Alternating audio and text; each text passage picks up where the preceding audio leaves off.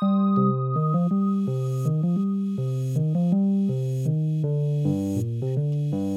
and welcome to Wednesday in Westeros, the return. I'm Taylor Trask. And I'm Todd A.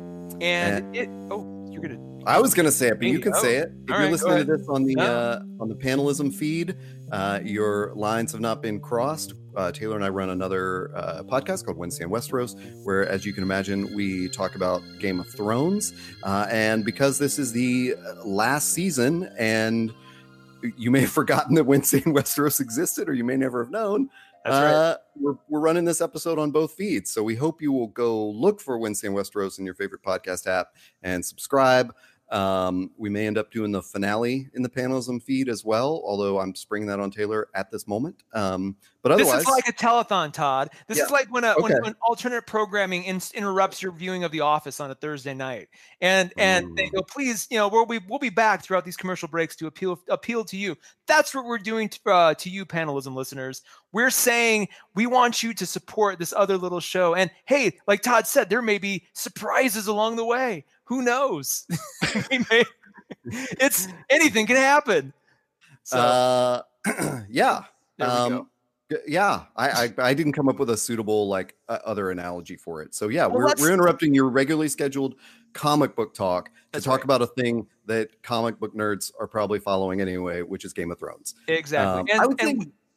Go ahead. I was going to say we have covered now, Todd, season 5, 6, and 7 on this show, and then I think bits of season 4, which appeared, if you're listening on Panelism, those are earlier episodes of Panelism, and in the early days when it was called the Todd and Taylor Show, we would sneak the occasional Game of Thrones episode in until it just became so overwhelming that it just became its own show. Hence, there's 2 different shows. So we're here today to preview season 8, the final season, the final 6 episodes of this entire crazy ride that will either give the fans exactly what they want, or cause George R.R. Martin to never write another book again, just give up completely, or none of the above. What say you? You have hinted at so many things. There's no way I can answer that in a succinct way, because that touches on so many items that we're going to talk about in today's episode. I will tell you that anytime someone says season 8, I kind of flip out a little bit. I don't know why.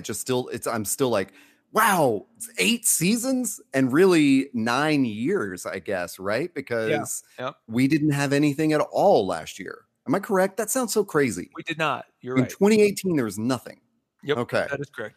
Oh boy. Well, also, I wonder about this frustration question, which I'm sure, will readers or watchers, or will you be upset with who lives and who dies? Will you be upset with how the story ends, how the threads are tied off, if they're not tied off? Because I watched I don't know if you watched. I watched a summary of all 7 seasons that I can't remember who did this online. It was like Game Master or something. Mm-hmm. Can you hear the lawnmower? I thought you were gonna put some Game of Thrones spin on that sound. The White Walkers are coming. Help me. Yeah, I mean that's the only way is to really dead alive this, right? You just grab. That's the one where he grabs the lawnmower and just starts chopping through the zombies, right? Probably. Classic Peter Jackson movie. I've never seen it, sadly, but yes, I know of which you speak. I mean, it's no Meet the Feebles, but which has disturbed me to my core for years. Wow, I haven't heard that mentioned for years. I lost my thread, but anyway, So when it's saying the words "Meet the Feebles." It's saying the words "Meet the Feebles" like summoning the Candyman. When we start seeing it on, you say it one more time, then. Well, we start seeing it on Netflix and Amazon now, just as like a recommended movie, that just keeps following us around. If we had a large enough following, I would say Google bomb Game of Thrones Meet the Feebles right now. That's what we need, is all the pornography and violence of Game of Thrones translated into puppets, directed by Peter Jackson of 1987 or something. Oh my God. Anyway, on this rewatch, it was freshly planted in my mind several frustrations of the previous season, and really just 7. And not that I didn't enjoy every second of it at the time when I was watching it, But there were definitely some moments during my rewatch and then watching the summary where I went like, oh yeah, the Arya Sansa like weird little feud was dragged out for like 5 episodes, yeah, things like that. So I mean, we're in it, right? So let me throw this question to you. Did you do any rewatch?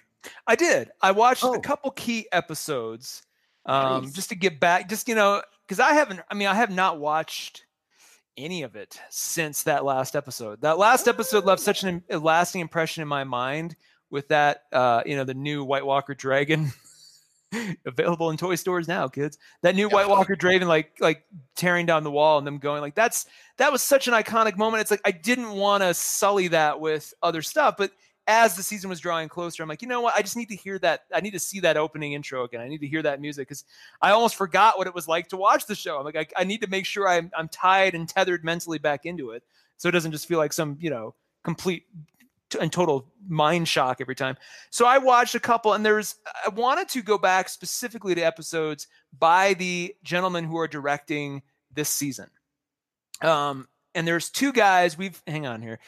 My notes just got all out of whack. There's 2 guys 6 episodes, 2 guys who have directed before. One we have talked about, and I've blown up on this show numerous times, Miguel Sapochnik. I'm just pulling up the thing now. He is directing 2 of the episodes. He is most known for Hardhome and Battle of the Bastards and other amazing episodes too, but those are kind of the big 2 in terms of the big fight episodes, the big battle episodes. So my guess is he's directing either one or both of the White Walker invades, climactic episodes, assuming that there's more than just one. So to prepare for that, I'm like, well, what's that going to feel like? What's that going to be like? What should we be anticipating? I went back and rewatched Hardhome, and 2 things there that were really interesting. One, how much of the episode of Hardhome was actually devoted to the Battle of Hardhome, and in percentage? I'm a little clued in here because I did rewatch it, but I think it's only like 10% of the episode, maybe 20%. Yeah, it's the last 15 to 20 minutes. Because I know when I rewatched it, I was sort of shocked to remember that. And it's especially shocking in light of 2 of the other huge battle episodes, Battle of the Bastards and Blackwater. Yep. Which the entire episode is a battle, Yeah. So I was convinced that entire thing, because I'm like, well, I was just mentally going back through the beats. It's like, okay, so John and his posse get up to Hardhome. They negotiate. They talk about whether or not they should do this. Then they start loading the boats, and the battle happens. And John goes back, and like all these things occur that I could have swore took an hour to occur at the rate in which they did. So you get this just unbelievably kinetic frenzy, just madness of this White Walker invasion. It was the first time we'd ever seen the White Walkers truly invade like that, where we got to see the full kind of blast of their power. So imagine the White Walkers invade Winterfell episode. That's going to be exhausting, right? Oh boy. So then do you take what could be, just do one episode and just knock it out of the park and then just get the White Walkers out of the way? Or do you drag it out into 2 or 3 episodes? Where do you fall on that line? I don't know. Maybe you raise a really good point, which and it's the conundrum of this whole season. Like, is it really that we just want to see a few dramatic moments and like 2 or 3 huge battles, mm-hmm. or is there more to it than that? Mm-hmm. Because we know at the end of season 7, the Army of the Dead's over the wall. Like they're walking into the not necessarily green, but the fields of the North. How long does it take him to get to Winterfell? Gendry ran from that island where they all were to the wall in like 20 minutes or something, despite having taken 3 days to hike out there. Yeah. And so presumably, they'll be there. I guess when Ned kills that guy at the wall in the first season, he's up there like in an afternoon and then he's back for dinner. So it could be first episode. And then again, is it, we'll get to this in our speculate wildly section at the end of this episode, but I don't know. Will the White Walkers be beaten in? I guess this is what you're asking. Will they be beaten in one episode, or is the best way to figure this out? Here are the directors in order. Episode 1, David Nutter. Episode 2, David Nutter. Now, what has Nutter done before? I was just gonna say that was the other episode I pre-watched. He directed The Reigns of Castamere and Misa. Sorry. Yeah. So think about this. You've got the guy, Miguel Sapochnik, who directed the signature battle episodes of the show, plus that amazing Winds of Winter episode, which is the last of season 6. That's the one where Cersei blows everything up. And it's almost like a silent film for the first 15, 20 minutes, because it's just that haunting piano music while all these things fall into place. Remember that? Remember how after the Battle of the Bastards, and you're just like, Jesus. And then we get that episode from the same guy. So you get Sapochnik on one side, you get Nutter on the other. But I would say these two guys alone have directed probably the most iconic episodes, with Sapochnik on the grander scale and David Nutter with these really small, like very interesting, intimate sort of character studies. So wait, did Nutter do the Cersei blowing up the Sept? No, that was Miguel Sapochnik. Oh, that was. Yeah. Oh, wow. Because I was going to say that sequence, of the spooky piano music. I bet that sequence is as long as Hardhome. It might be. Like just the lead up to the explosion, up to Tommen's suicide. It was breathtaking. Yeah. It was breathtaking. And so you get these two guys, and then the last episode is appropriately directed by Benioff and Weiss themselves, which makes perfect sense. That's a long-standing showrunner tradition. Yeah. To ensure that your baby ends exactly like you want it to. So that'll be really exciting to see. They haven't really directed hardly at all, especially lately. They haven't exactly. Any of the stuff. So outside of them, you get, in my mind, the two heaviest hitting directors that I think we've had. No disrespect to the guy who directed Hold the Door and all that stuff. There's plenty of moments, but I mean, in terms of pound for pound, these two guys, if you're gonna wrap up this show. And really represent everything that we've come to love, look at their episodes, and they really cover the most interesting, most, I think, liked elements of Game of Thrones thematically. And so that's really exciting. But to go back to your point real quick, to go back to your question, Michael Sapochnik does the third one, Nutter does the fourth one, then Sapochnik does the fifth one, Benioff and Weiss do 6. Oh, yeah. So you're figuring it's like battle in the third one, battle in the fifth one.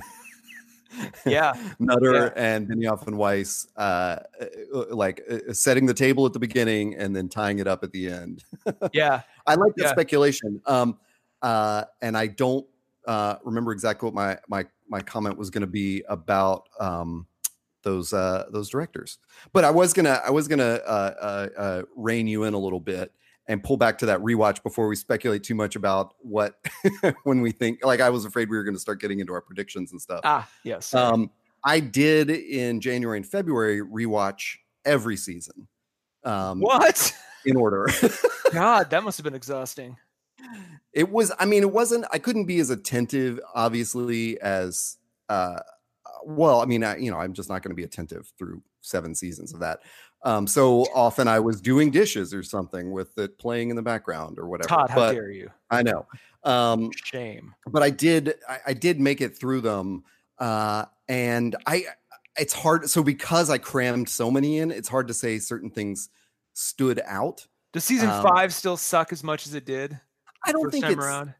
I think on rewatching the whole thing, because you're not living with it week to week, I don't think it sucks.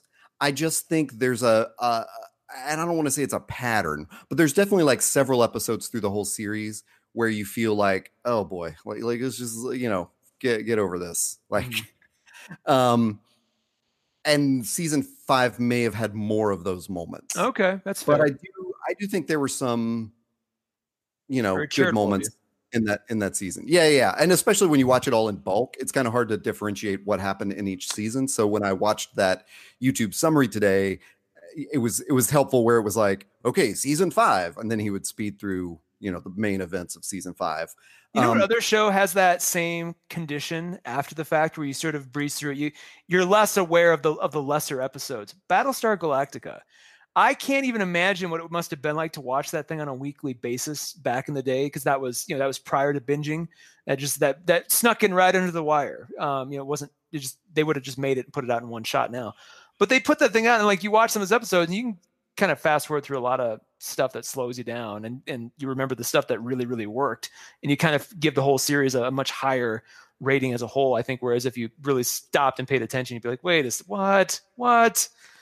Anyway. Yeah, I think Game of Thrones has probably benefited so much from the binge movement, because it was easier to like kind of onboard people. Like, you're not having to, figure it out. It's just sort of like, hey, watch it on your own speed, Mm-hmm. But I think it would really hurt them if they did release seasons all at once, because you wouldn't have that breathing room that you need between episodes. Like when I do binge it, it's like, it's overwhelming. Well, especially in that last season. Oh God. Like the further you get into the season, the more overwhelming, because the stakes get bigger and bigger, and like the big, oh my God moments become more plentiful, and just, it kind of keeps amping up. Yeah. Maybe that's a good time for me to insert my, my conversation starter, even though we've started the conversation. Did any gross moments stand out to you on your rewatches? And then granted, I didn't watch them all like you did, but I was sort of thinking back through that. I did go back and look at all the episode sort of summaries from every season, just to kind of remind myself of what went where, organizationally. So, anything involving Theon, pretty much, anything he does or has done to him. Anything that involves Ramsay. You're being pretty broad there. I got 2 very specific scenes. But it's all sort of just, when you really take count of it, it's all pretty terrible. Now, when you say gross, are you saying like, oh, I can't look at it, or like morally repugnant in terms of being, or all of the above? I don't know. I just thought it was this occurred to me as I watched the summary video, which helpfully pulled out my 2 grossest moments and like stuck. They were in that summary. So I was oh, great. I'm watching a 16-minute summary and I get to watch the 2 grossest things. Although I just thought of a third. The actual grossest thing that I don't think I've ever watched like full on eyes open is the mountain killing Oberyn. Oh yeah, God, I forgot about that entirely. And it is like right out of the book. Yeah, and so it was disturbing in the book, which is one of those things where I know that just the debate of like whether George R.R. Martin is a good writer of fiction, like that's a topic I could talk about for a long time. I think the Red Wedding in the book is written really clumsily, because I remember when I read it and I was like, I got to reread that to make sure that what I think happened really happened. Yeah.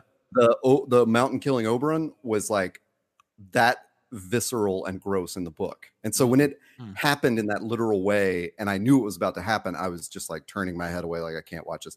But the actual 2 grossest moments, which are clearly, in my mind, I'm saying this to be funny, but I still think they're very gross. One is the very first scene of Tyrion and the expression on his face as he's getting a blowjob from a prostitute. Whoa. Which bothers me to no end. I never thought I'd hear that one. Wow, you're going way back. So gross. And I think it sort of sticks out because at the time in season 1, a lot of us were like, what is up with this accent he's doing? Yeah. Where do you think he's from? I think it's gotten better over time, or at least that we've adjusted to it. And then the second gross is of course, the 14-year-old boy breastfeeding. Oh, God. Oh, my God. Those things actually trump Theon or Ramsay for the most part. All right, I'm gonna side with you. My order now is going to be the mountain killing Oberyn, followed immediately by the breastfeeding of a 12-year-old boy.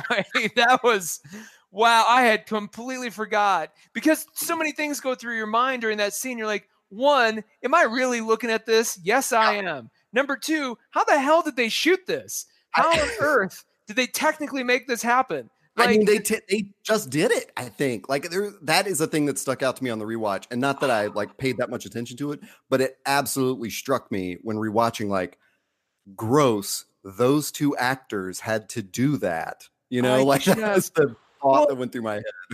Oh wow, okay, yeah, that's that. Now I'm wondering what else I've forgotten that might like haunt my dreams. Like, So we've already kind of recapped. Can I throw one more in there, and just one more? And so since we're going back to the very first episode or episodes, I would say this isn't as visually gross as it is just unsettling, to the same degree of discomfort. The first time that Daenerys gets raped by what the hell, Jason Momoa? What the hell is this? Khal Drogo. Yeah, Khal Drogo. There we go. I know him more by Jason Momoa. Aquaman rapes Daenerys. No, just that scene where he is so giant and she is so little, and just like the whole thing. I mean, and it's shot like the cover of a romance novel, and you're just like, just everything about it was just uncomfortable. Very uncomfortable. You saying that makes me realize how much I had tried to shut that out of my mind. Because I remember, and especially in that first season, like, isn't there one where doesn't Viserys like undress her, or like he pulls open her robe or something? Yeah, there's some really uncomfortable thing with her nudity when Emilia Clarke is so young. Yeah, and then in knowing like she's playing, the sister of this person. Yeah, and he does something like, I mean, obviously Viserys does several disgusting things, but I know there was a moment in that where it was like, oh boy. So it's I don't know. We're gonna see some more gross stuff, I guess. I'm not exactly excited about that part of it. We did already sort of catch up with like where we left off. Yeah. At the end of the season, the army of the dead coming through the wall. Jon just fucked his aunt. Tyrion probably knows. The jury's still out, but like that whole scene where Tyrion's in the hallway looking, where he's just like, oh shit, I'm finally gonna tell her I love her. So I don't. Whoa. Okay. No. I don't really think that. Some people really do though, and I've never understood. I'm like, that is wishful thinking shipping at its finest. Like, there's nothing. He never indicated once, like, well, why is he so concerned? I'm like, because he just spent his whole life fleeing his incestuous brother and sister who's created the demon from hell, and now here he is finally having ascended to find somebody good, and you two people with good pure hearts who happen to be related. Now they're doing it. Yeah. Although I don't know, Tyrion doesn't know that Jon is. I don't know. He may be Jon's brother. He's still a secret Targaryen on the secret Targaryen list, possibly. So maybe he's just feeling left out. God, if Tyrion ends up being a secret Targaryen, I'm gonna get one of those vuvuzelas and just be like, I am so upset that we're not going to get that one scene that we wished for a couple of years ago, which is like the whole, the dust is settling on Westeros. There's like all these just piles of dead bodies, and these just zombies and very injured humans walking around, and there's just Gendry in the rowboat, like finally getting back to like Dragon Keep or whatever it is. God, can you imagine if they actually pulled that off? Oh Jesus! It's too late now, but yeah. And of Viserys the Merman, right? Isn't that what we also figured out? Boy, that went off also. But I do think the significance of the Jon scene with Dany at the end of season 7 is that that's part of the table setting that has to be done at the beginning of this season. Is that Sam has, like, that knowledge has to be explained, like who Jon is and all that. And do you think there's going to be drama in Winterfell when they realize that the person they've just shouted as King of the North is not a Stark? Oh, 100%. May I direct you to one Lady Lyanna Mormont, who has proven time and again that she is more than capable of being the Queen of the North. She's just not doing so because she has everything in perspective. She's like, look, I could be all your queen in a second. I'm going to sit back because Bear Island is just that awesome. And let's try to do a little bit more of a democratic thing. So keep in mind, that actress is going to be 2 years older now. So it's going to be curious to see how that comes off. 11. It'll be so weird if she comes back like in a Brand moment where she's like super tall and walking and her voice has changed and we're like, wait, who is this? Everybody will be Googling. Why did they replace that actor? Yeah. And the Google searches for that night will be furiously like, where's the real Lyanna Mormont actor? It's like, look, I grew up. Give me a break. I don't know that we shared it on the air, but I think I did tell you one of my favorite behind the scenes theories of this based on the book reading and stuff, which is that Lyanna is. So there's always this thing about Tormund sleeping with a bear. And so there is a theory that Lyanna Mormont is the child of that, because the women of Bear Island, there were rumors in the book that they could actually skin change into bears. Okay. And so that he's not like, so that Tormund is both being literal and figurative when he says he once slept with a bear. And that Lyanna is the child of that coupling. Yeah. Wouldn't that be amazing? Well, she's got his feistiness, that's for sure. Yeah. Well, but I mean, would Sansa become Queen of the North? Is that what we're looking at? Or I don't know. See, Jon, it's clear Jon doesn't want it. Really. Yeah, exactly. He's only doing it so that he's only using it as a means to an end. He's like, look, never wanted this. I think he'd be more than happy to turn it over to Sansa, and there'll probably be some, hand waving, and it's like, is he gonna do it? And he's like, no, I'm gonna do it. Like there'll be that scene where it's like, look, you should have always been Queen, Sansa, and then she just, she's finally got what she wants. Arya as her, little private assassin. Jon's got what he wants. It's going to be interesting to see what happens. Clearly there's going to be a kid involved in the Dany Jon relationship. So what? I don't know. It's gotta. The other thing I wonder about is how and there's no convenient way to bring this up, but is the time span of this season, which is because I've wondered about the kid thing too. But presumably this season is starting off like the moment the last season ended. Really? Because I would assume because the walkers came through the wall. Yeah. Yeah. I mean, it would be terrible if they sort of hand waved like 6 months later, I could see if they had not had the Army of the Dead come through the wall. Yeah, they could. That we could start the season off with her being pregnant, and you're trying to figure out how that happened. But I do think there's something to that prediction that she won't have children, or however that went down. Oh yeah, the witch, Mary Mazdur or whatever her name was. Yeah. I mean, I think there's equal like ways to read it that Jon is the only one who she had to find another Targaryen to. We'll know if that's the case. If like we've said before, if in the flashback. Before the episode, if we see the scene of the witch, in season 1 telling her that, it's like, oh, well, clearly the kid is going to be a discussion topic. Like they kind of need to do almost like a 15-minute like thing before the episode begins that literally reminds us of all the different prophecies that have been unleashed over the last 7 seasons. Like, here are the ones that have been fulfilled. Here are the ones that were bogus. And here are the ones that are still questionable. Like, is the Lord of Light a real thing? Like, I don't know. Yeah, exactly. All this stuff. I thought you were going to say we'll know it's the case that she's pregnant when she and Jon go to like a casual dinner with all their friends, and she's like, "No wine for me tonight." the way that we find out all our friends are pregnant. Oh my god! Wait, why aren't you drinking tonight? Then and Lyanna Mormont sitting beside her, she's like, "All women of the North drink. It is our custom." And she like, pushes the goblet forcefully towards her, and she's like, "No, I really don't. It is our custom. Come to the ladies' room with me." And then they look it up. Anyway, one good point to start us with also is, where is everybody?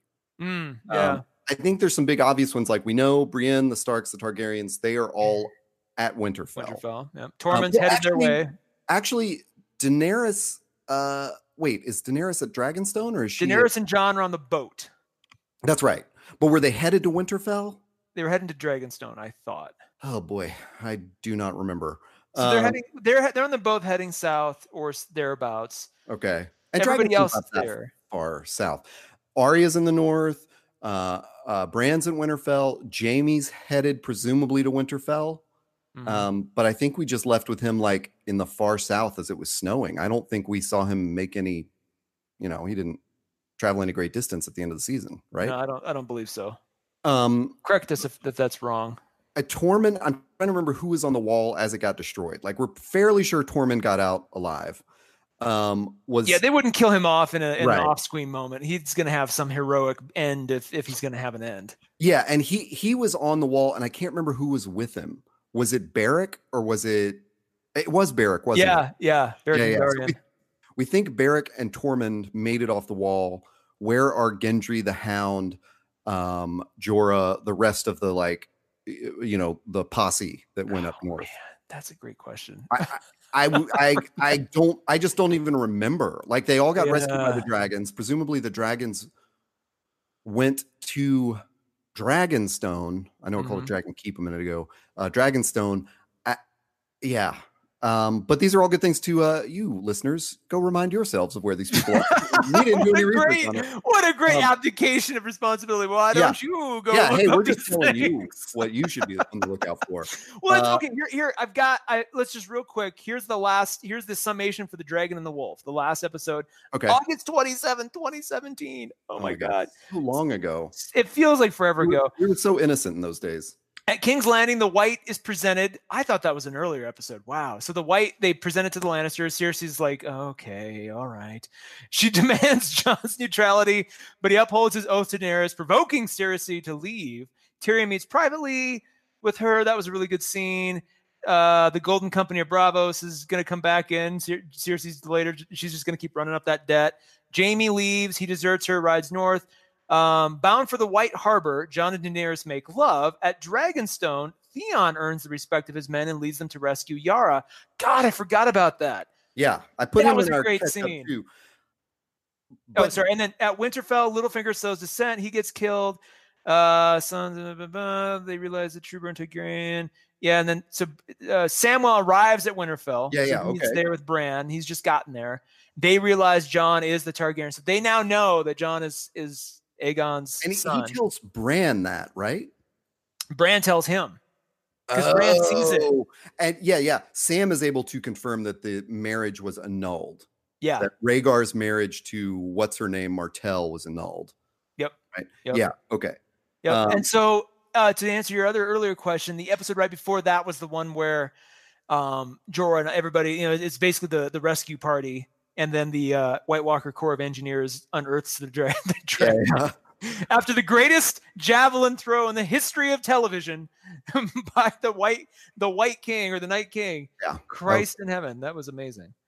So that gives us a basic sort of look. Euron is kind of the only question mark for me. Okay, so you said the Golden Company comes back into it.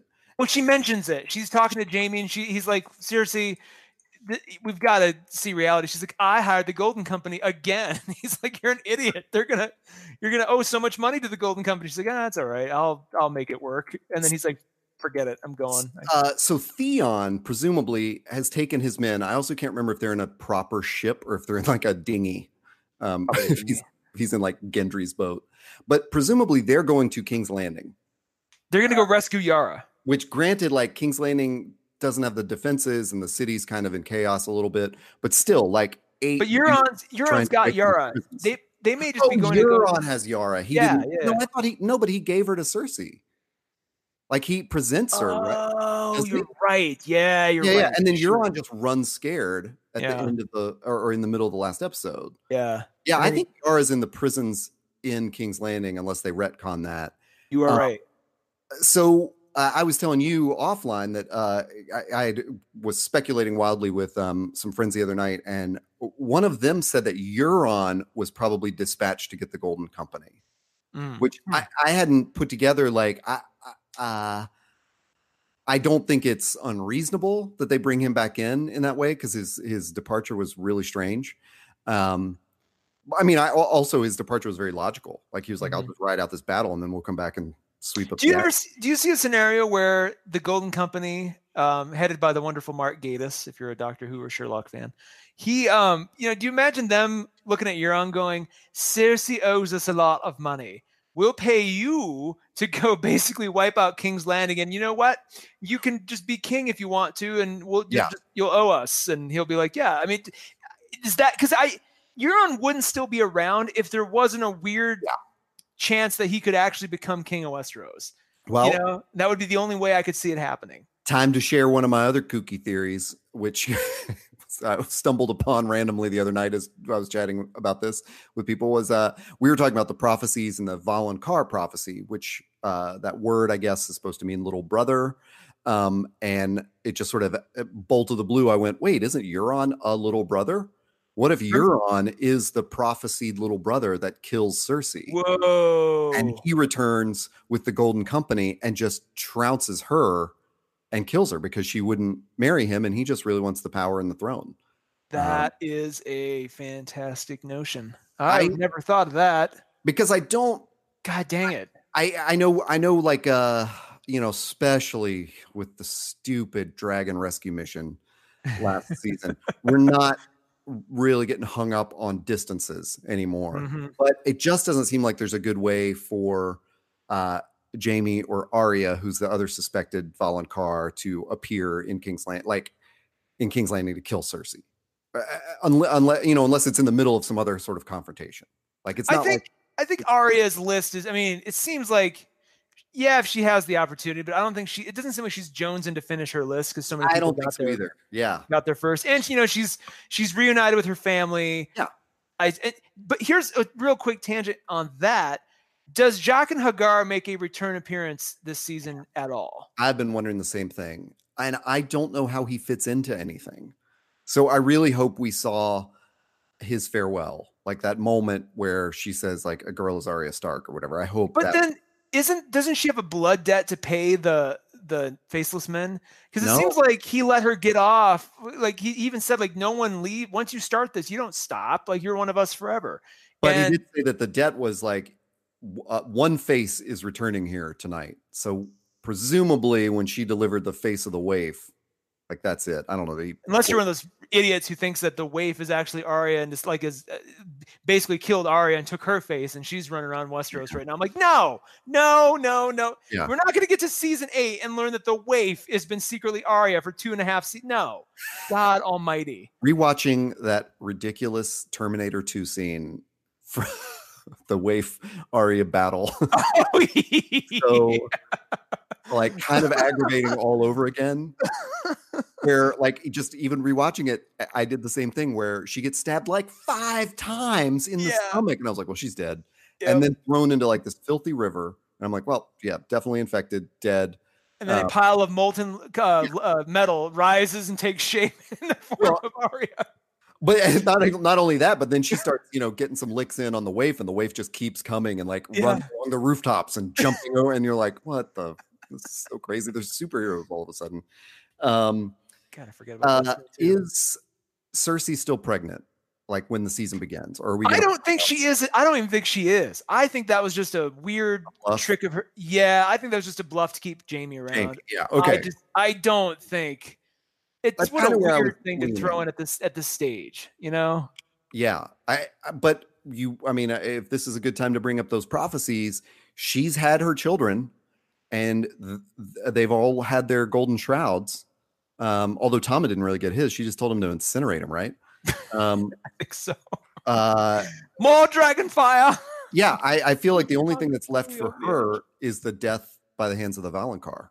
So you think she has a kid? Maybe Jaime raises it with Brienne. Ooh.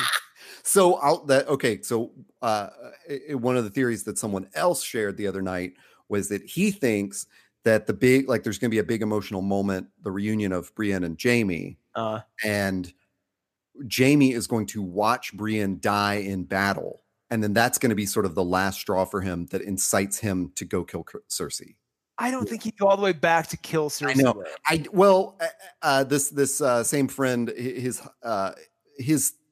hypothesis for the structure of the series, and he may have looked at the directors like you did, is that there is a Battle of Winterfell, like early or midway through, and that is the White Walkers versus the humans, and then the remnants all go south, or King's Landing comes north for the final human on human battle. I do think there has to be. I do. Everybody who tells me that the White Walkers, the big bad of this season, and that it's all about that, I'm like, it can't be. I like the symmetry of what you just described, because we've got, as we looked at the directors, we've got some quieter episodes to build up to that White Walker threat. And then you get that episode. But if you get too much of that, it's going to minimize all the previous, like Hardhome is not going to feel as special. So you got to keep these White Walker moments really nice and compact and kinetic. Also, they're expensive to do. So, the idea of there being 2 or 3 of them. And yeah, the idea of us going back to where we all started, which is who's going to ultimately sit on this throne in Westeros once the walkers are gone. That's really, it's not like we're going to fight the walkers and then all agree on a king after this is all over. Of course, there's going to be this contentious fight till the bitter end. That's been the whole point of this. Like, who's going to sit on this throne? And it may be such that you've got a potential child of Daenerys and Jon, and you've got a potential child of Cersei and Jaime. Ooh. That maybe it's all about the future of one of these 2 kids is going to be, who ultimately sits on it. Like all the actions of the parents and the relatives has been for one of these 2 kids. I don't know. Now, I really love the symmetry of like those 2 children. Yeah.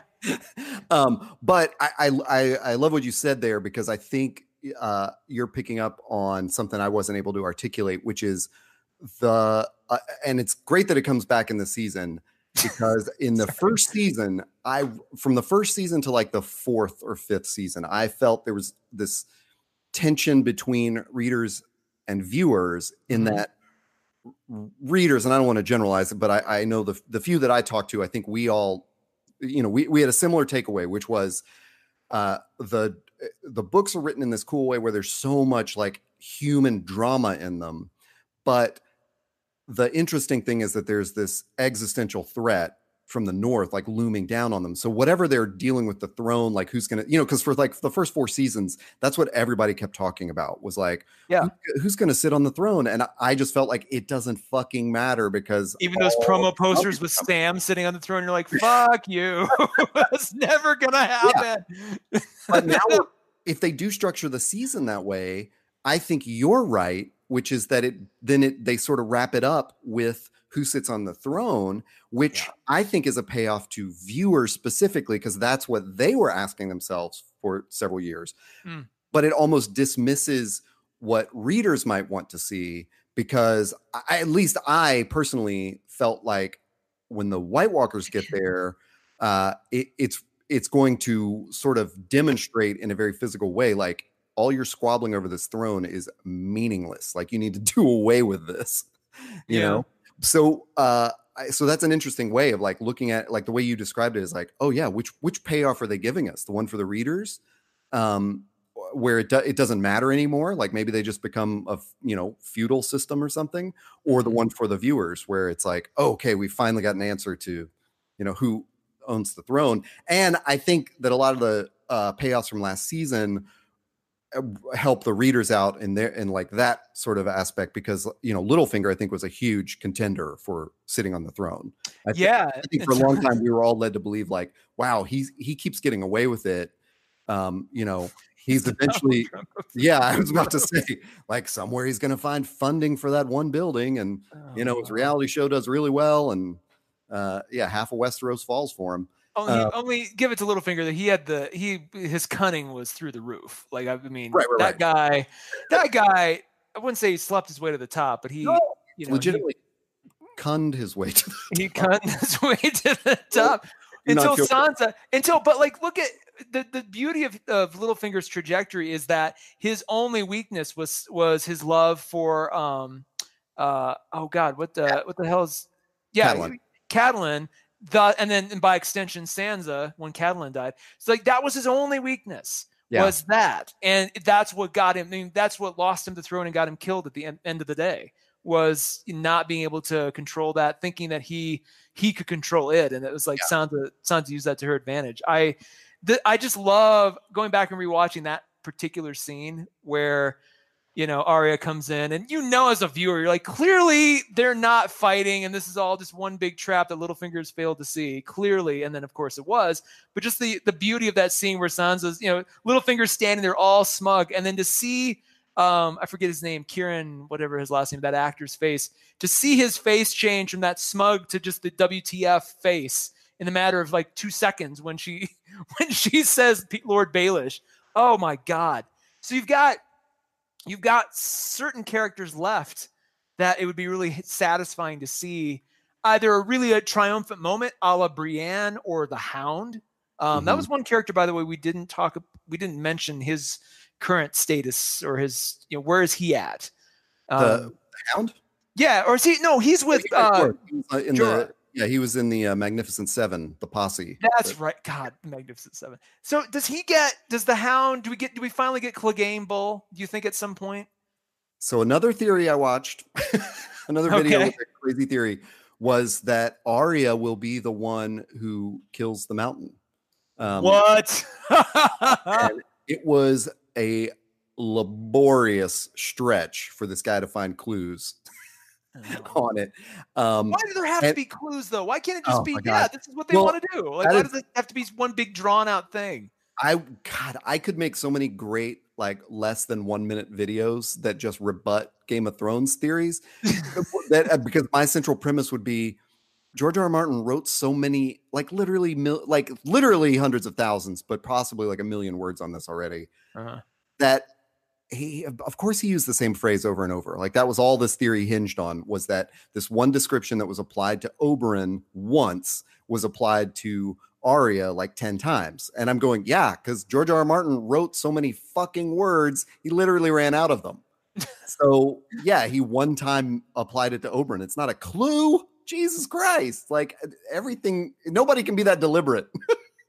It's like it could be, but it doesn't like mean that it is, It's crossed over into like conspiracy theorists and flat earthers and like people who think they have the secret knowledge that will allow them to unlock.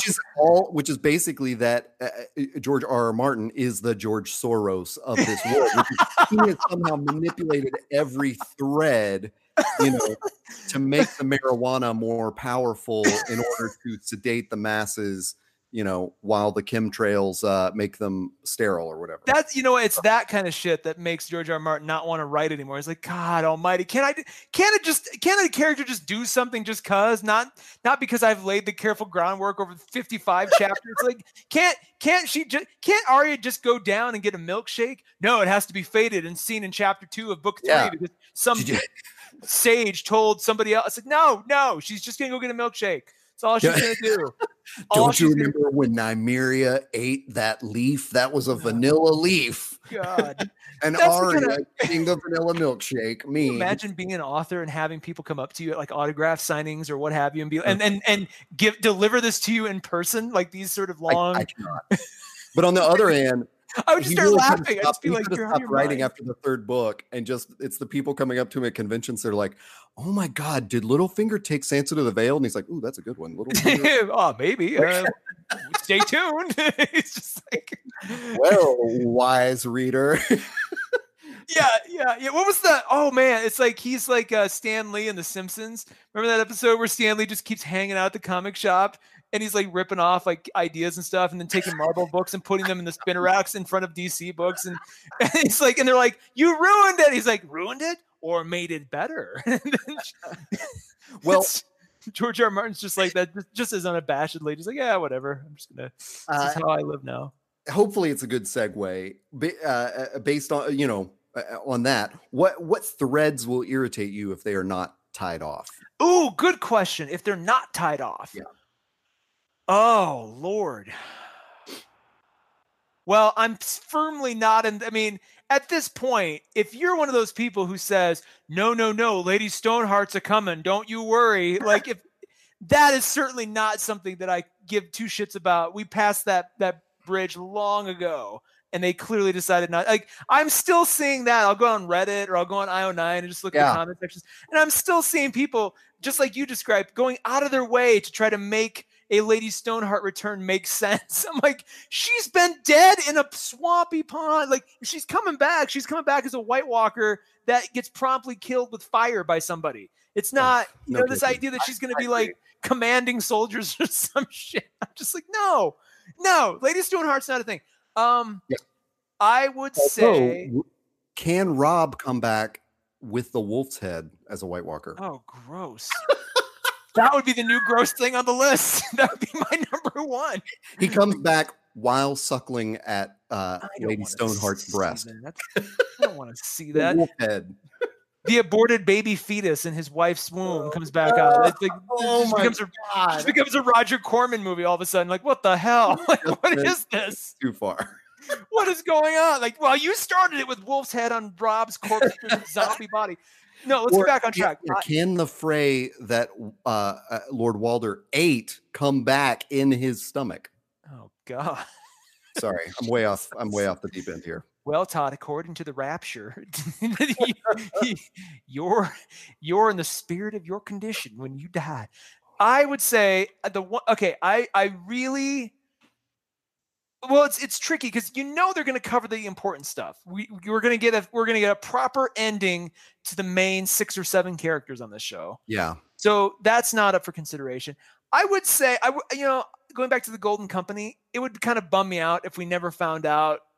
Like if they just sort of became this non-entity, especially after they've been painted as like we always the Lannisters collect their debts. We collect the Lannister debt. That's how awesome. That's how serious we are. Yeah. I kind of want to see what happens when you borrow that much money without any consequence. Well, no, they did pay it off because the money went ahead when they robbed the Tyrells. So she did pay off the first part of that debt and then hit them up for more. That's right. I think. Okay. So they're not in as deep as they were, which I actually was hoping that would be a big point of suspense for the season. Because I believe we debated this on an episode because I think our roles were reversed. I'm pretty sure you had to talk me into like the money made it out safely because I thought the dragon burned up the money and it was you're right. That's right. Because the wagon did go first. Yeah. They sent it. Okay. That was the whole point of that scene. I'll say specifically if Theon doesn't get a worthwhile ending because he's kind of a main character, but he's kind of an ancillary character now. Yeah. So I really want to see him have some kind of redemptive ending or heroic ending given his very fraught character journey. That's probably my one. I was interested in finding out where you fell on that because I definitely think there's a large consensus that wants that. And that came up the other night when these friends were talking about it. And one thing I suggested was I felt like that moment should have been him sacrificing himself to save Yara at the hands of Euron. And when they missed that, like when he jumped in the water, not that was out of character or anything, but I think that was the last moment where I just went, this kid is irredeemable.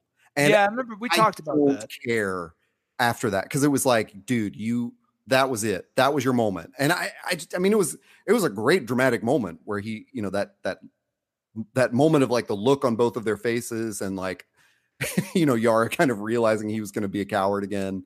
See, and that made me want it even more. I saw that. I'm like, I want even more than I did. I want him to have a counterbalance on the other side where he, he should have made the decision there. But if they don't give that to him now in this final season, it will feel like a really big missed opportunity. Well, I think the other way that could have gone down, like just, and I'm spoiler alert, not a professional television writer. But I think the other way to have written that scene, like that scene could have gone either way and still been the end of Theon's arc. In other words, he could have just swum off to Essos and that's it. And we never hear from him again. Wow. Or he could have stepped in and killed Euron at that moment. But because he did neither, that's where I lost care for him. I'm just like, I don't know. To me, he's like an even worse Kylo Ren, another character that I don't want redeemed, Kylo, that's a different horse of a different color if there ever was one. That there's some similarities, but a different coat. Yeah. There we go. The Reigns of Castamere.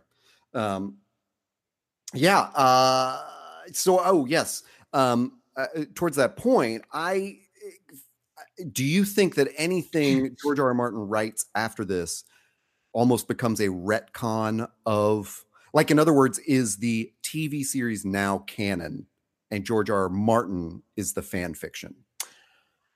Well, there's a good question. I would say it's in the eye or ear of the beholder or the viewer. I don't know why I threw ear in there. The eye was fine. In the mouth. The mouth of the beholder.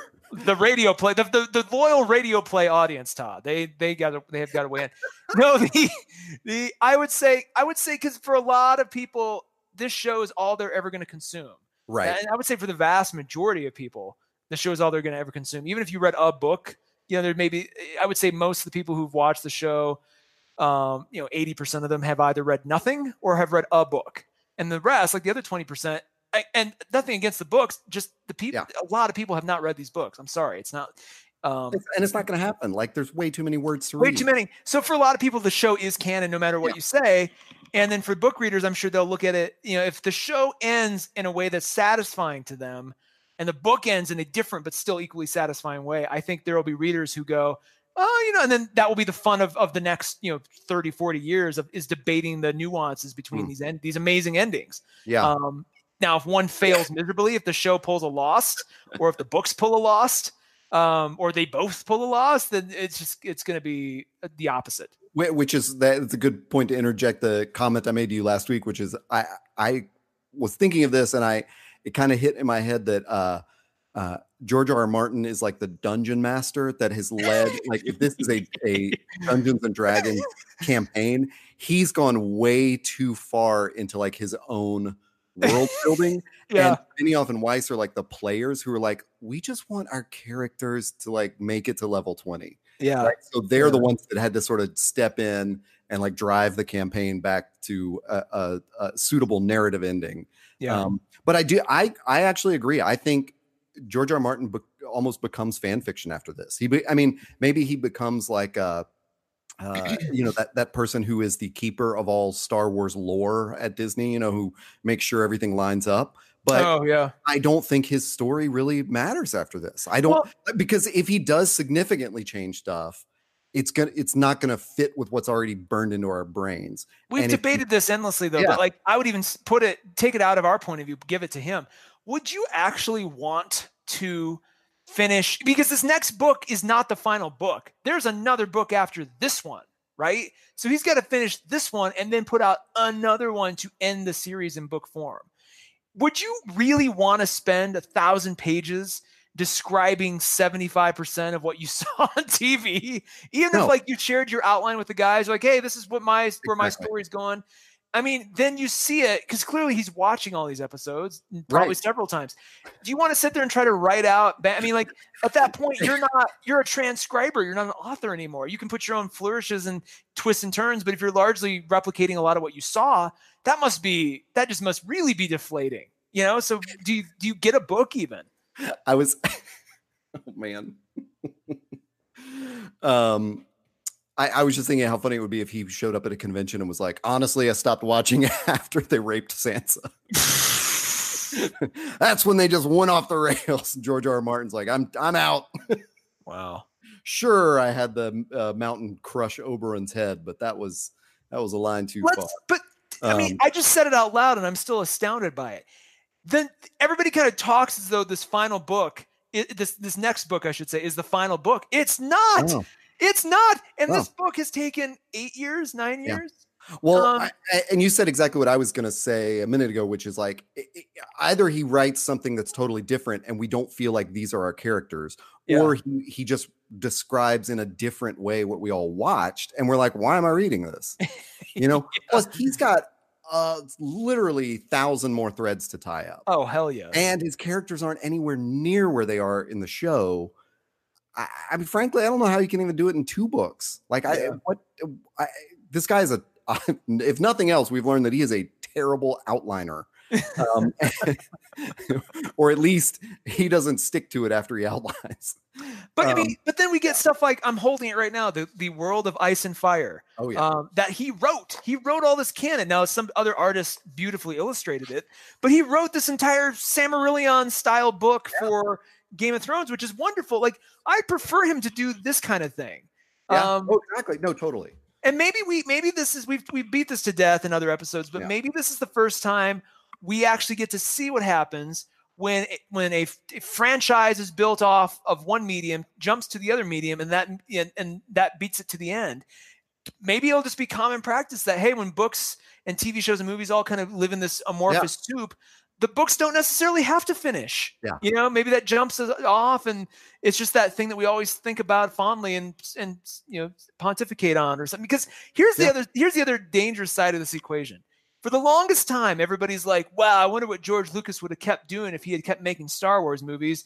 Because in the interim between Return of the Jedi and Phantom Menace, we had all these books and all these other things in parallel mediums that at that point, Disney has since reversed a lot of this, but at that point, all of that was considered canon.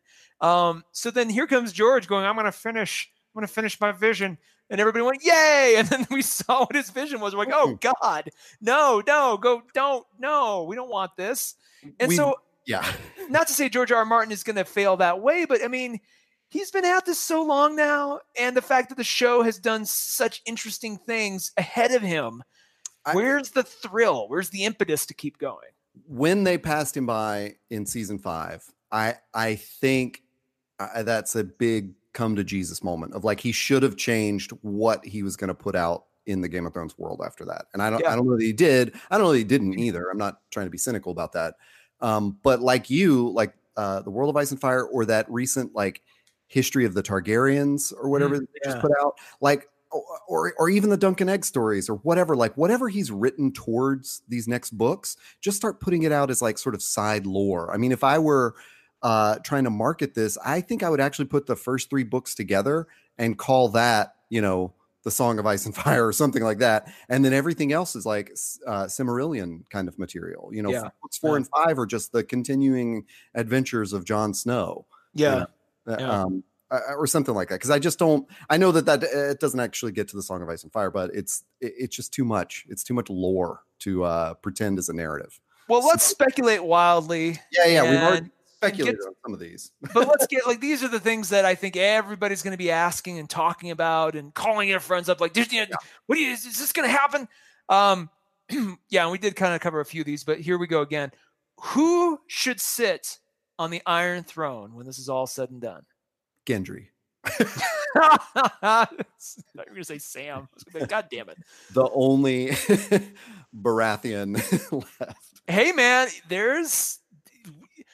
now that you say that out loud, that he is a dark horse candidate. Well, okay, so now not to bring in too much of the prophecy or become one of the flat Earth Game of Thrones truthers out there, but in Dany's vision from like season 2 or 3, where she's in the temple. Yeah, there is like what we think is snow falling on the Iron Throne. And then some people have speculated maybe it is ash, and maybe that is what has happened after her dragons have burned it. I don't know about that. I do think it's the snow coming to King's Landing. Yeah, but in a moment where she is finally seeing the Iron Throne and there's snow coming, she has to be in King's Landing for that to happen. So I think that it could also be metaphorical. It could also mean Jon Snow sitting on all that nonsense. I think it's going to be the child of Dany and Jon, and in a wonderfully poetic way, that child will be the Song of Ice and Fire, like the sort of the melding of these two. Because Jon's a Targaryen, but he's lived his life in the North. He is of the North. He is as much Ned Stark's son as Robb was, if more so even probably. Yeah. And so he is winter, she is fire. Their child will be the Song of Ice and Fire and the Dream of Spring and all of these things. And that will be who ultimately sits on the throne. I think maybe up until that point, and this gets us into our next question a little bit, but I'm almost imagining like Tyrion becomes its like Merlin, like helps raise it. Oh yeah. In a way that makes sense, becomes the hand of the king for the hand of the queen or king or whatever the child's gender is forever. So you're saying that what we've gotten from George R. R. Martin is a 7+ pro-incest treatise.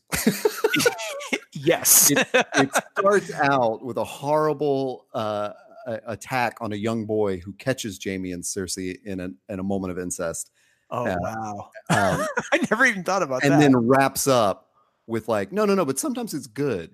Well, you think about, I'm almost even imagining like a line of dialogue, because you remember Tyrion got along with the 2 younger Lannister kids very well. So I can almost imagine him like, holding the new baby, like, both the parents are dead. He's like, not all children of incest are bad. My niece and nephew were good. Something where he's like going on, like trying to reference it. So this gets us into our next question: who lives, who dies? I'm going to take it right off of what you just said, because I don't have any dogs in this fight, or dogs in this hunt, or whatever that expression is. But I do think Tyrion's death, should that happen, would be one of the most poignant moments of the show, or could be. So I wonder how much they're going to lean into that, like killing off the beloved characters. Because I can see him going out and like, wow, that dude is honorable and like a true hero kind of thing. Well, let's lightning round it. I have it pulled. I have the main characters pulled up. Daenerys. I honestly think almost everyone's a goner. I think she dies. I do too. Childbirth. I think. Oh, if you think that's if we were to put bones on her actually being pregnant, her dying in childbirth is another like poetic recall of Jon's birth. Ooh, wow. Yeah. Good point. Okay, so she dies. Jon Snow, I think, dies definitely. Really? Yeah. I wonder. I would have thought that for sure. Like, I guess it's sort of like, to me, it's one or the other. They've built him up to be they've built him up to be like his father's son. He's gonna have the noblest ending of human history, or whatever it was in Infinity War. With like Wakanda's like, it would be the noblest end in history.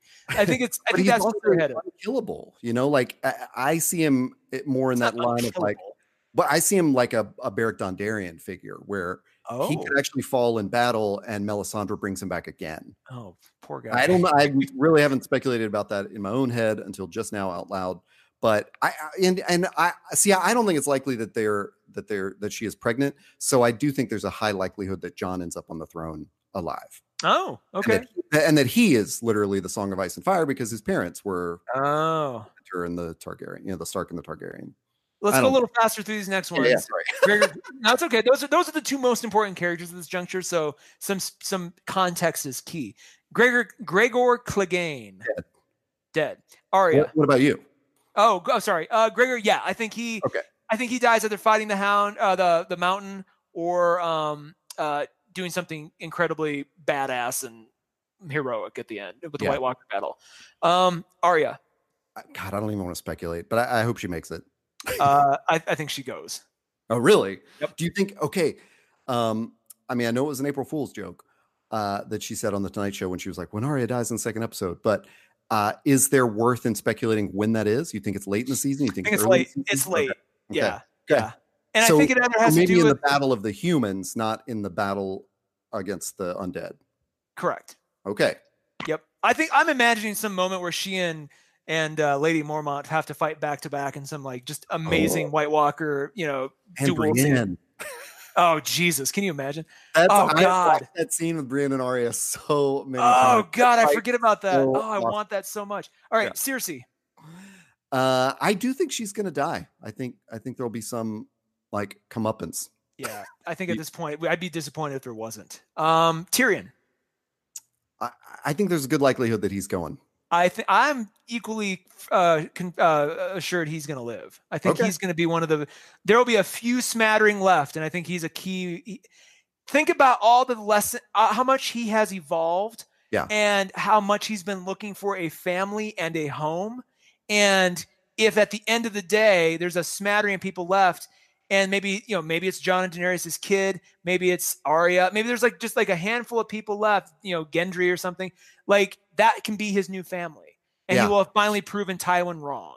Like, look, I was a better father figure leader than you were. We should offline, you and I should record these answers and put them on our Instagram as like a record of like where we differ on those things. Ooh, good point.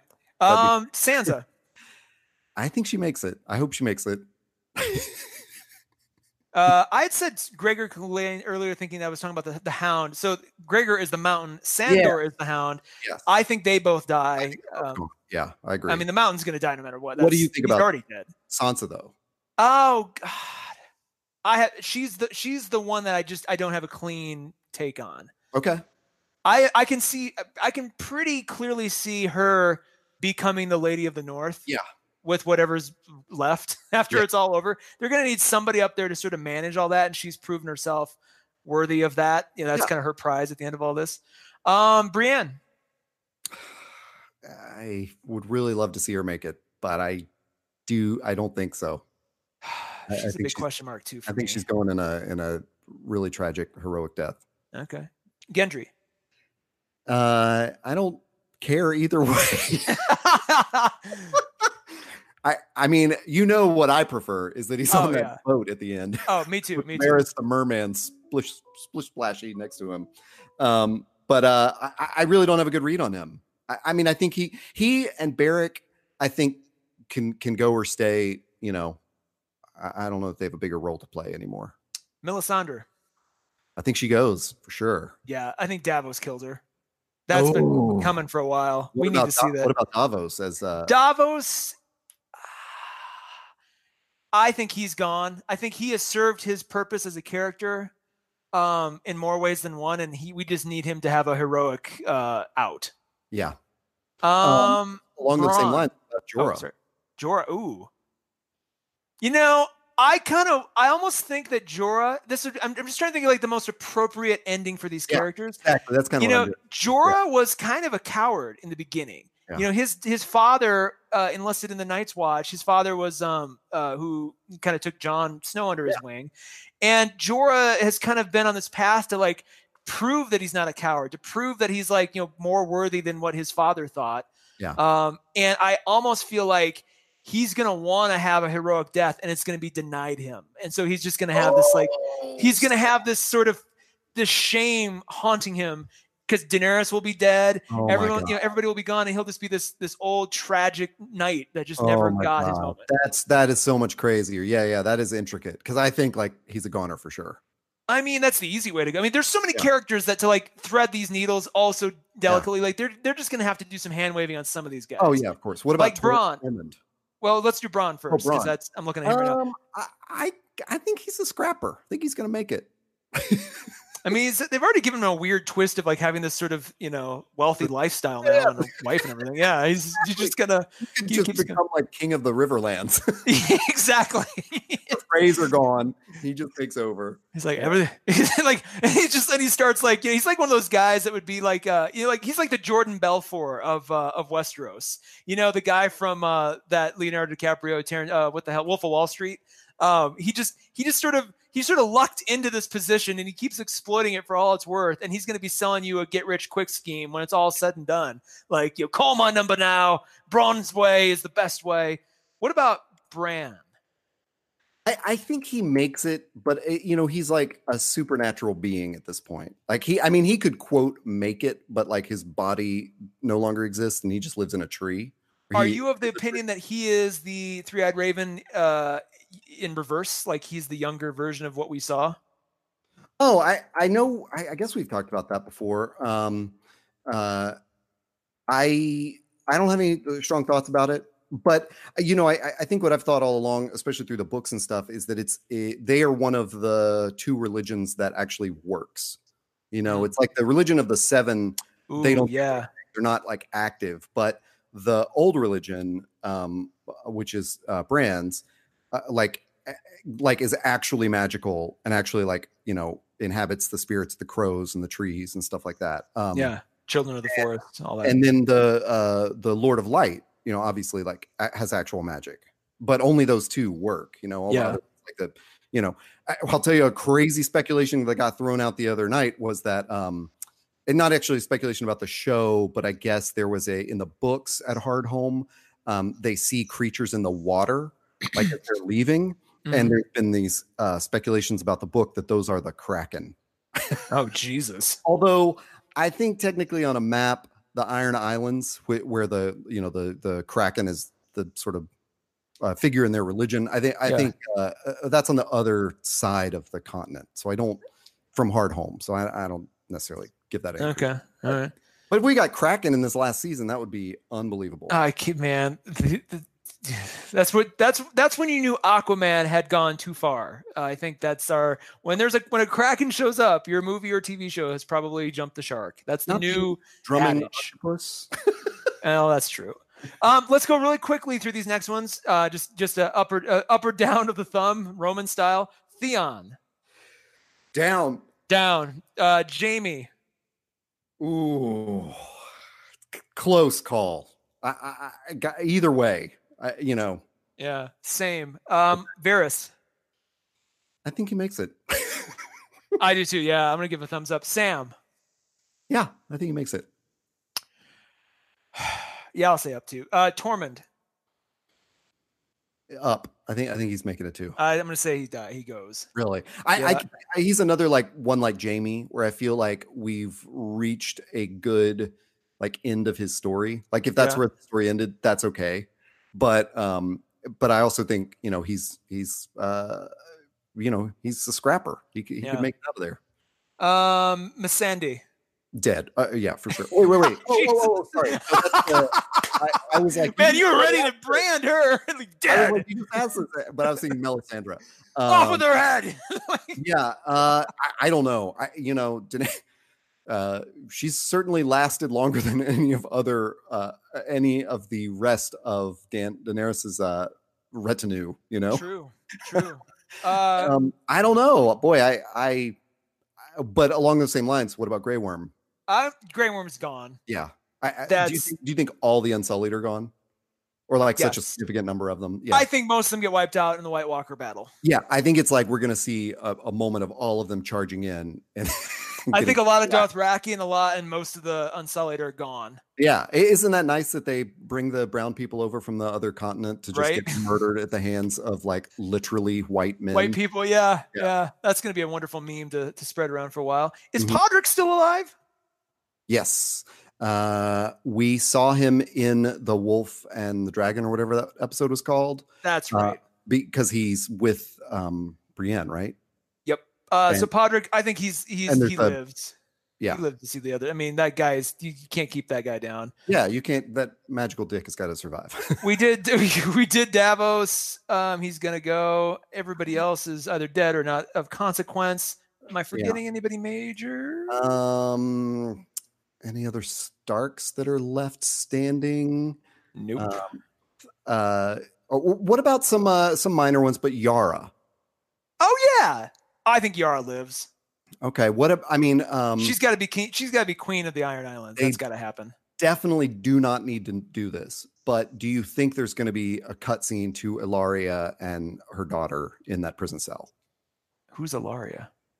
Sand, or Elia Sand, or Ilaria Sand. Ilaria God! Sand. She's chained up in a prison watching her own daughter die. Oh, gross! That would be the new gross scene.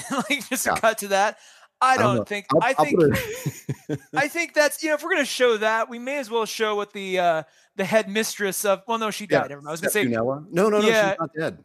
Remember? Oh, she's not. Because Cersei leaves her with the mountain. That's right. So she may still be alive too. You think you're gonna die today? No. So we don't need to see. I mean, once that door closes, that kind of closes their door on the character ever showing up again. Sadly, it's no. Do you think we care if something happens to Qyburn? Is that going to get wrapped up? So what about Pycelle? Wow. No, Pycelle got stabbed to death. Sorry. No, Qyburn. Yeah, no, Qyburn's the new guy. I think if Qyburn's so connected to Cersei, if she goes, he goes. Yeah. So if she died, I can't see that guy living past. I mean, if there's a battle between King's Landing and everybody else, that guy goes. He probably, and it's probably through his own hubris. He probably lights some kind of dragon fire around himself in a weird way, and it catches him on fire, and he's like, ah. I mean, here's the real question. Does this and this is sort of there's one more question after this, two more. For me, the biggest question of season 8 is, does this end on a high note or a low note? Meaning, does the seven kingdoms end up in a better place or a worse place than when we started this season? Then when we started the season? Yeah. That's negligible. I think it's worse for the fact that two huge wars are basically going to be conducted there. but better in that I don't really see like the threat of like the White Walkers. Like it may not be fully banished; it may come back in another 1,000 years or something. But does Cersei live to remain queen, and everybody else dies? Like, is it gonna be grim like that? So annoying to me, just like not because I hate that character so much, but it would just be, why did we watch all this? Like we're just back in the same thing. But I do like that you said the 7 kingdoms, because I had brought up like a map and the names from the books of like the kings of all the kingdoms, thinking like maybe that's a good way to go into the season, and wondering who survives, because the Freys are dead. Like Arya poisoned all of the Freys. Yeah. And the Freys had basically taken over the Riverlands from Catelyn's family. What are they called? The Blackfish family, the Tullys. And so they're wiped out. The Tullys are wiped out. The Martells are totally wiped out. Wait. Oh, Martells are not wiped out. Sorry. The Dornish people in the same. Yeah. Oh, yeah. It's just like they did kill Prince. The Tyrells are gone. The most of the Martells are gone. Right? Well, no. There was a prince that daughters took over from Prince Doran. But there was that other prince that was like Marcella was going to marry or was promised to, and he was killed. He was killed. Okay, the people, the actual like rest of the I mean, I guess you're right. Like the royal family basically died, and the Tyrells are just totally wiped out because of that battle. The Lannisters are no longer holding the rock. You know. Did Kevin die, or is Kevin still running around? Kevin. I mean, I know who that is. Yeah. Oh, because he was last seen, I thought, as the new hand, like in season 5 when Cersei was in the jail, so Pycelle comes down, or no? I think there's a deal where he went back to the Rock, like when Cersei came back into power. I think he left for the Rock. I'm not totally sure, and I don't know that we ever got any follow up after the Unsullied took the Rock. Oh, that's right, that did happen. And so that's interesting. And then there's the Reach, the Kingdom of the Reach, which has almost never been mentioned in the show. So I don't. Bear Island obviously is holding firm. Well, yeah, and that's the North, so that's not like a separate kingdom. So and the Vale also no longer has leadership because Littlefinger got axed. Littlefinger's dead, and Lysa. Yeah, but the Vale had a almost like council of elders that seems to like, I think they're holding it down. But also Robin's still alive. Yeah. So yeah, they have their Lord of the Vale is Robin. Ugh. So I wonder if Sansa will like end up actually marrying that kid. Oh Jesus. That kid needs to be killed now so that he doesn't grow up to be like a even worse, like sort of megalomaniac than Cersei or any of the like the evil Lannisters that started all this to begin with. It's God. So maybe I pulled us off topic by going through all that, but you had brought up that idea of the 7 kingdoms, and I guess where I was leading that was the kingdoms as they were at the start of the show just do not exist anymore. Yeah. So I can't say like better or worse from one season to the next, but the entire continent has been reshaped. And so is Essos, frankly, because Daenerys did so much crazy shit over there. That's true. Yeah. This is, they've waged like 2 world wars before the, horribly literal metaphor of climate change hits them. So that's what we're getting this season is like the climate change hits them and then another human war. And boy. Final question. How do they stop the White Walkers? Oh, I don't know. I have a wild theory that I saw online, but do you have any theories? I think it's going to have to be a combination of dragons. So there's 2 good dragons. I'm sure one of them goes down fighting the other dragon. So there probably is one final 3rd dragon to go to King's Landing if need be, or they both get wiped out. But we're at least losing 2 dragons during all this. I think that's part of it.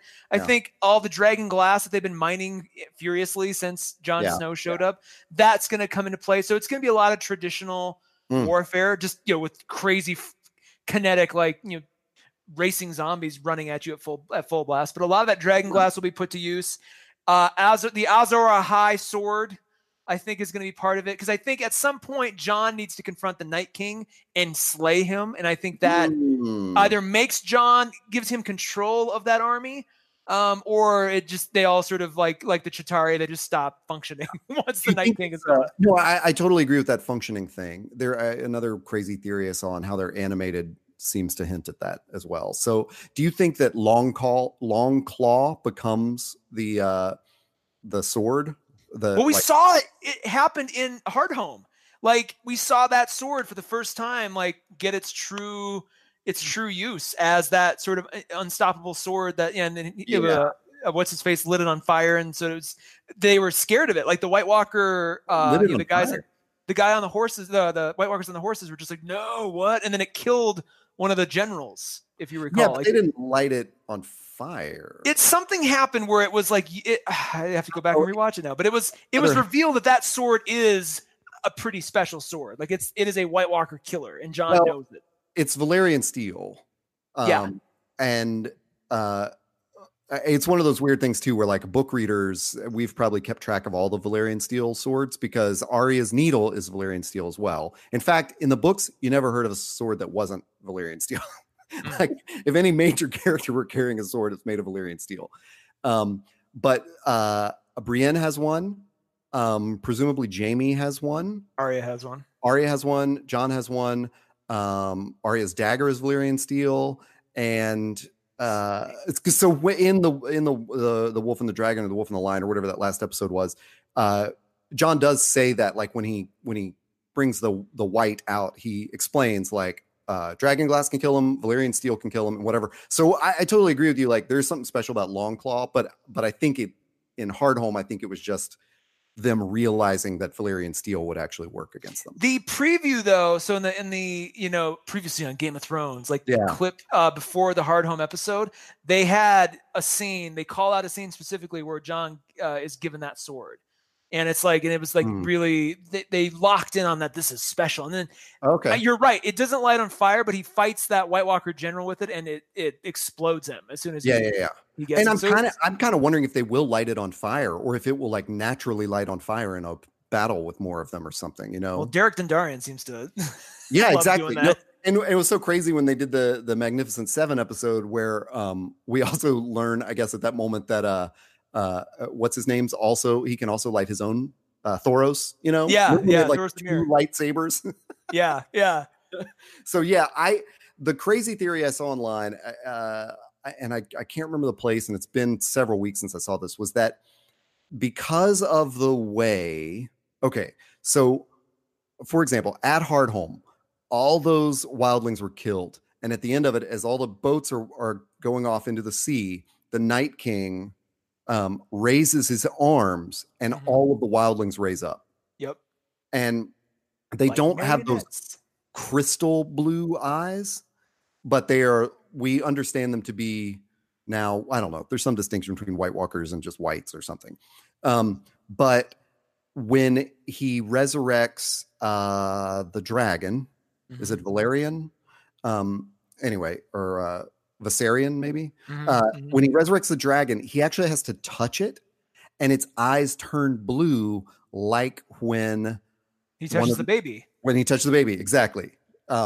So there is some weird theory that is reversible.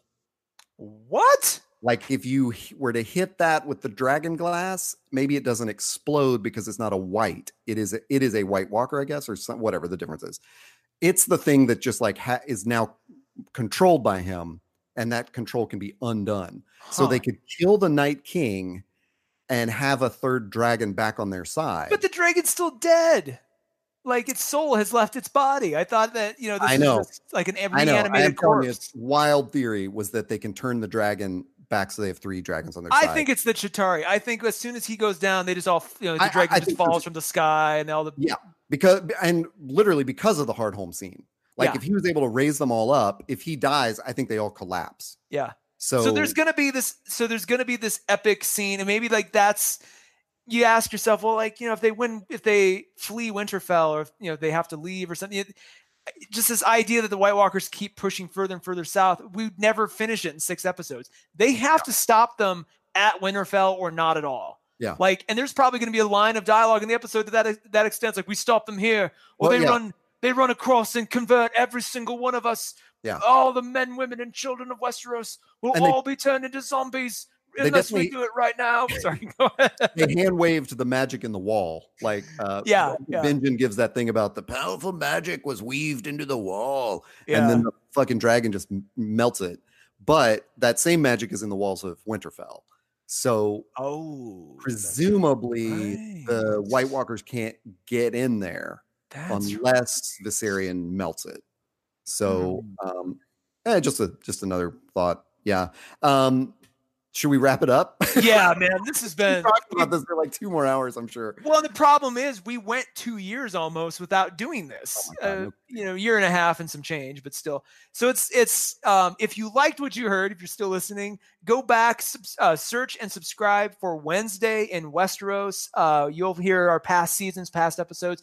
Get caught up on Game of Thrones if you'd like. Yeah. You can join us for all 6 episodes this season. We're actually going to release on Mondays, so it'll be Wednesday in Westeros, but on Mondays, right after the episode debuts. So you'll be able to catch up right that next morning, unless something horrible goes wrong on our side. Search for Wednesday in Westeros wherever you find podcasts. Subscribe, tell your friends, let us know what you think. If you're a Panelism listener, we'd love to have you aboard on this show. And if you're Wednesday. Go ahead. From time to time, probably leave some Westerosi stuff on the Panelism Instagram. We're not going to have a separate Wednesday in Westeros Instagram or anything, so follow us on Instagram at panelism.inc. And I also wanted to plug that our friend Emily Kelly Cunin will probably be joining us for almost every episode. That'd be great. She's definitely brings the excitement and book reader knowledge to this that helps us out a ton. So we look forward to that. Definitely. Yeah. Definitely. Well, until then, Todd, what's our typical ending for the show? I don't think I even remember. I don't have one, but I had one more thing to mention, which is we have already recorded next week's episode of Panelism. So if you're a Wednesday in Westeros listener that somehow got this, go subscribe to Panelism. Next week is about Shazam. And I'm telling you now so that you've got another whole week in which to go catch that movie. We talk about it with spoilers. So listen to both Wednesday in Westeros and Panelism. That's my ending. Well, my ending is, may the Lord of Light bless you and yours this holiday season. That's right. Oh, we had something with that. Oh, good one. And that could just be the end right there. Yeah, that will be the end. I'll fade it out on me grasping. What was that? Oh, fuck. You would say something. Were you saying something and I was saying...